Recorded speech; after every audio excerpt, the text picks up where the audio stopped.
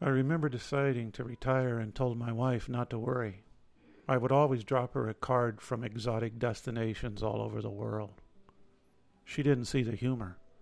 She knew that there might be a chance I would do that very thing. The day I retired, she retired.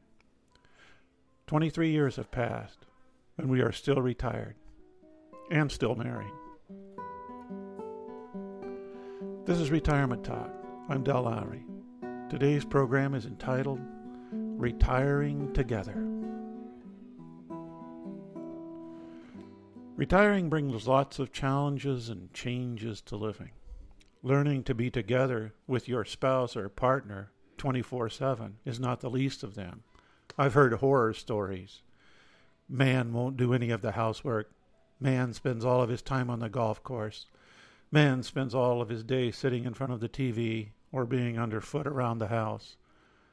When I asked my wife for comment on this program, she never mentioned any of those. Perhaps that is why we are still married. We have found things to fill up our hours without interfering with each other. In the mornings, we each went to our own personal stations. Brenda slept later than I, still does. We eat breakfast alone.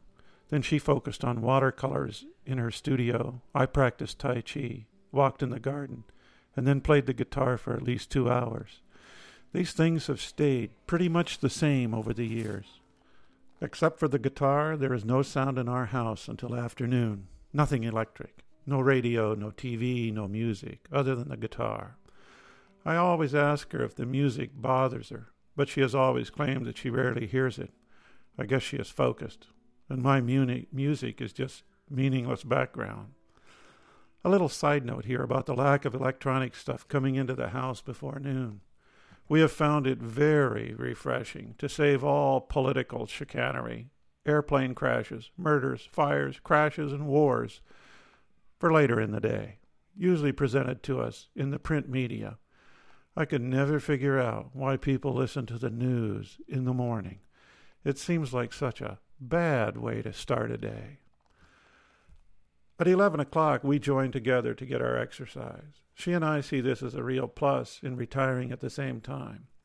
It is easier to keep to a regimented exercise program if you have someone to do it with.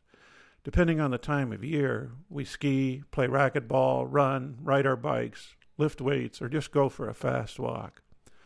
What exercises we do have varied over the years, but not much.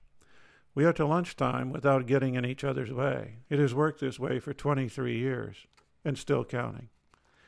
In the afternoons, we again pursue our own particular interests, whatever that might be.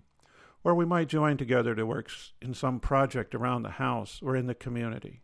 We might work on a woodworking project, build a greenhouse, a table, a deck, or an addition to our house. She might go shopping or run errands. I might work at the computer or write. Late afternoons always see us coming together again for coffee. We are regular customers at the local coffee shop. We know the baristas by name and they know our drinks. This is not as simple as it seems since we rotate between 4 different coffee shops, 1 in Bellingham and 3 in Vancouver. Here's where we read a magazine or paper, do a crossword, or talk to friends. The coffee shop is our place to socialize first and foremost. We love to sit and solve all world and local problems within the time it takes to drink an Americano, usually about an hour. Just because you retire at the same time doesn't mean you can't do things your spouse doesn't do. We have each taken different classes and workshops and explored various aspects of painting or music. Sometimes we have traveled separately and certainly spent our time having lunch with friends when the other is banned. One thing retiring at the same time has fostered is our freedom to work together on projects. We have sometimes worked individually on some political campaign, human rights effort, or community issues. At other times, we have enjoyed working together on these. It is great to have the same time and interest to combine efforts. I think we've grown closer since retirement. We are more sensitive to each other's needs to run off and be alone or to just sit quietly. We are more sensitive to criticizing each other. After 44 years together, retirement has been our closest years. Perhaps we are more comfortable with our own egos.